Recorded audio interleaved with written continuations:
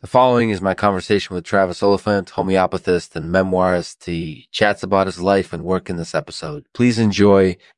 This show is produced in partnership with Pseudos Blue Noses, the providers of the best custom mascots in the business. If you've ever wanted a mascot that represents you and your business, you need to check out Pseudos Blue Noses. You need to check out Pseudos Blue Noses.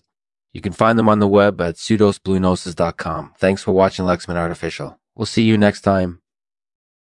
Hey, it's Lexman here. Hey there. So, Travis, tell us a bit about yourself. Sure. I'm a homeopathist and memoirist. I've been working in this field for over 25 years now. That's really interesting. Can you tell us more about homeopathy specifically? Absolutely. Homeopathy is a form of medicine that relies on the principle of similars. Basically, it states that substances that cause symptoms in one person can also cure those symptoms in another person if they're administered in a precise and equal amount. That makes sense. Do you have any experience working with people who suffer from chronic illnesses? Absolutely. I've worked with people who suffer from everything from anxiety to arthritis to cancer. In fact, one of my patients even won the lottery.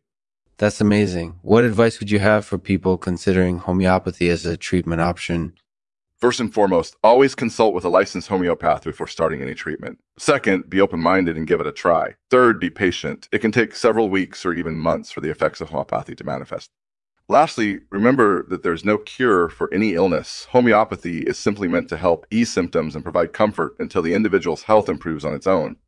So tell us a bit about your memoir. How long have you been working on it?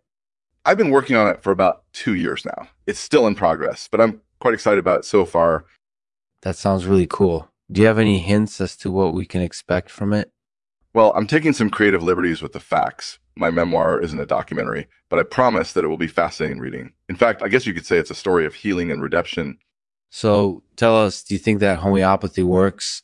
I absolutely do. In my experience, homeopathy has been incorporated edibly helpful in treating a wide variety of symptoms, from anxiety to arthritis to cancer.